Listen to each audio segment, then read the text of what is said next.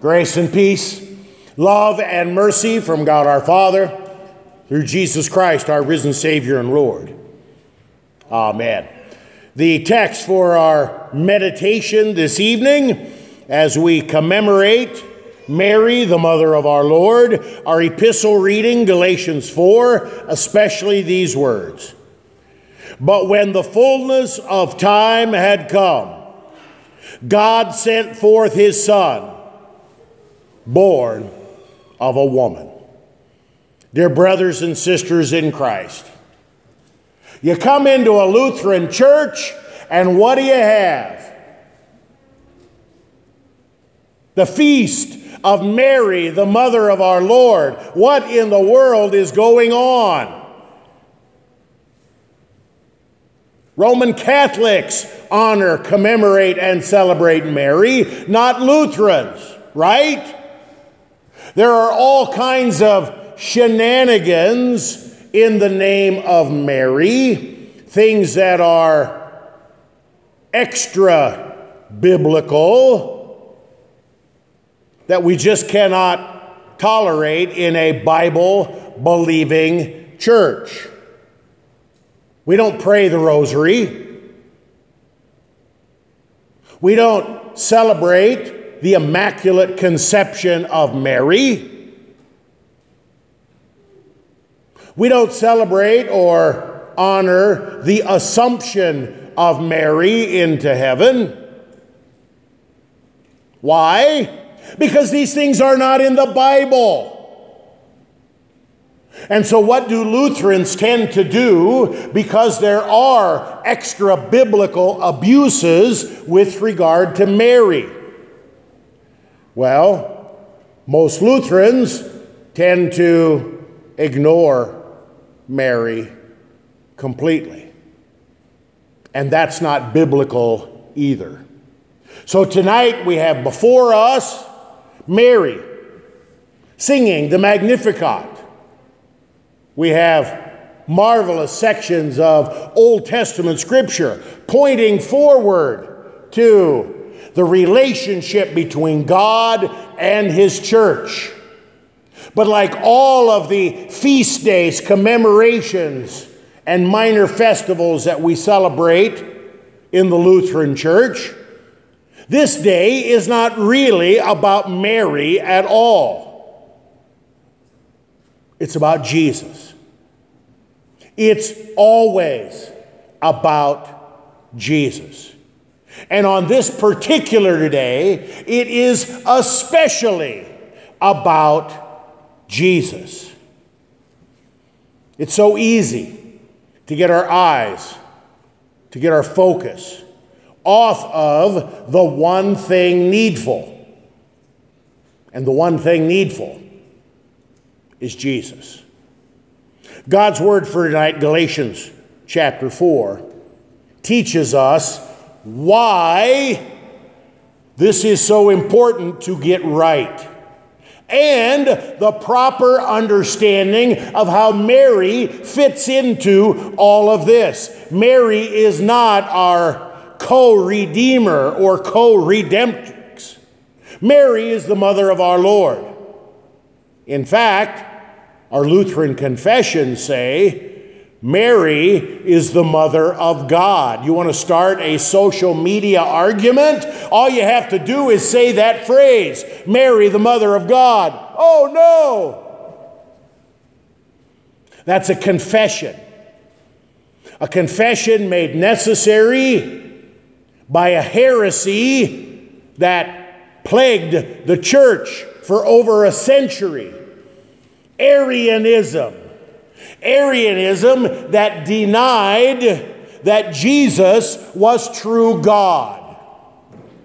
And so that phrase, Mary is the mother of God, is a confession again, not about Mary, but about Jesus. Perhaps you remember how you memorized it in some of the most beautiful words ever authored by a human being. Luther's meaning to the second article of the Apostles' Creed. from the Small Catechism. I believe that Jesus Christ, true God, begotten of the Father from eternity, and also true man, born of the Virgin Mary, is my Lord. That's what this day is about. The two natures of Jesus Christ. Jesus is true God and true man all at the same time. He's not God on the inside and man on the outside. He's not God on the upper half and man on the lower half. He's not any combination of percentages. He is 100% God and 100% a human being. How can this be? I don't know. It is a mystery. And with every mystery, you can't explain it, but you know that it is true. There are many mysteries of the faith. How can God be one God in three persons in one God? I don't know, but it's true. It's a divine mystery. How can bread and wine be the body and blood of Jesus? I don't know, but it's true. It's a divine mystery. How can the person, Jesus Christ, be true God and true man all at the same time? I don't know. It's a mystery. It's a mystery that is clearly taught in God's Word. And so we cling to it. We believe it. We confess it. But I would submit to you tonight that the question is not how can Jesus be true God and true man at the same time. There's a more important question for us. Why? Why was it necessary for our Savior, for the Christ, for the Messiah to be both God and man? Fully God and fully man, 100% God and 100% man. That is the question, the important question, not only for us, but for all of Christianity. God's Word, Galatians 4. But when the fullness of time had come, when the time was right, when the time was ripe, when the time was pregnant, at just the right time, God went into action. What was this action? Keeping His word, keeping His promise. The first gospel promise made to Adam and Eve in the garden after the fall into sin, God said that He would send one, a Savior, the seed of the woman, who would crush the serpent's head once and for all. Throughout the pages of the Old Testament, God, through the prophets and the patriarchs, gave more and more details about this one, this seed of the woman who would come and crush the head. He would be a king, and he would be a servant. He would humble himself. He would suffer. And yet he would rule over all things. He would be born of a virgin in an out-of-the-way, obscure town called Bethlehem. The promises were given. The promises were proclaimed. The promises were heard. The promises were believed. People clung to the promise that God, at the right time, would send the Messiah, the Savior. And when the time was right, God kept His word. God sent forth His Son, born of a woman. You get that? God's Son, born of a woman. True God and true man. Not just to show that He could do it, but for a reason, for a purpose. Born under the law, to redeem those who are under the law. The Savior, the Messiah, the Christ, this Jesus, born under the law that condemns us, the law that shows us our sin, the law that is a constant reminder that we are not the holy people that God would have us be.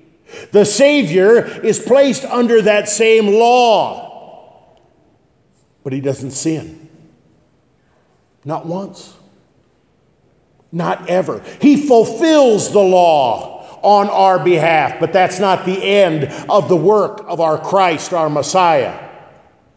He redeems us who are under the law.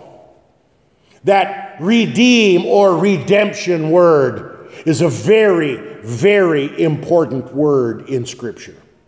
When we think of it, we think of buying back. If you're as old as me, you remember licking S&H green stamps when you were a kid. And then you would paste them in a book. And then you would take them to the redemption center. Basically, they overcharged you for the product, gave you green stamps. You saved the green stamps and you went and bought back a product or a trinket. There's no game or stamp licking here. Jesus redeems us. He buys us back with his holy, precious blood and his innocent suffering and death. That's why Jesus had to be both true God and true man, all at the same time. True man, so he could place himself under the law. True man, so he could suffer and die and shed his blood on our behalf as our substitute. But if Jesus was only a man, he would have died for only himself. Our Savior is not only a human being, true man, but true God, so that what he did, his life, his death, his resurrection, would be for all people, for all time. Jesus, true God, overcomes sin, death, and the grave for you and for me. He doesn't keep this to himself. He pours it out to us in the waters of holy baptism. He robes us with his perfection, his righteousness, his forgiveness. He adopts us and welcomes us into the family. When the fullness of time had come, God sent forth his Son, born of a woman, born under the law, to redeem those who were under the law, so that we might receive adoption as sons. My friends, there's always something about Mary with regard to the doctrine and practice and theology of the church. But remember, it's not primarily about Mary. God used Mary. Mary, a poor, miserable sinner just like you and me. He called her by grace and gave her the special task of being the one who would give birth to the Savior of the world. Her womb became the holy tabernacle for God.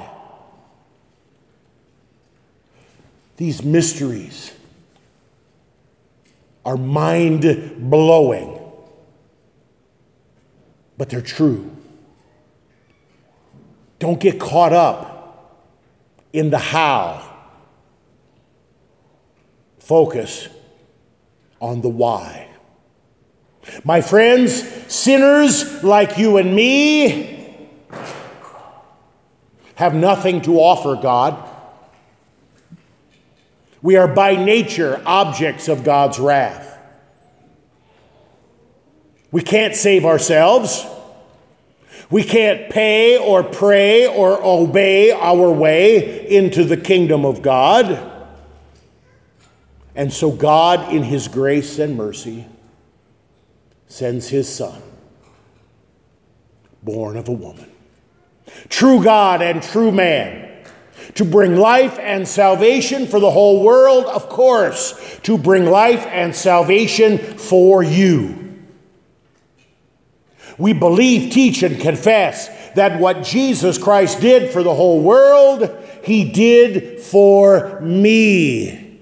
Jesus, thy blood and righteousness, my beauty are, my glorious dress. God has called us by the gospel, enlightened us with his gifts, sanctified, and placed us into the holy Christian church. We're brothers and sisters in Christ. You know, you can always tell when it's Lent or getting close to Easter. You can always tell.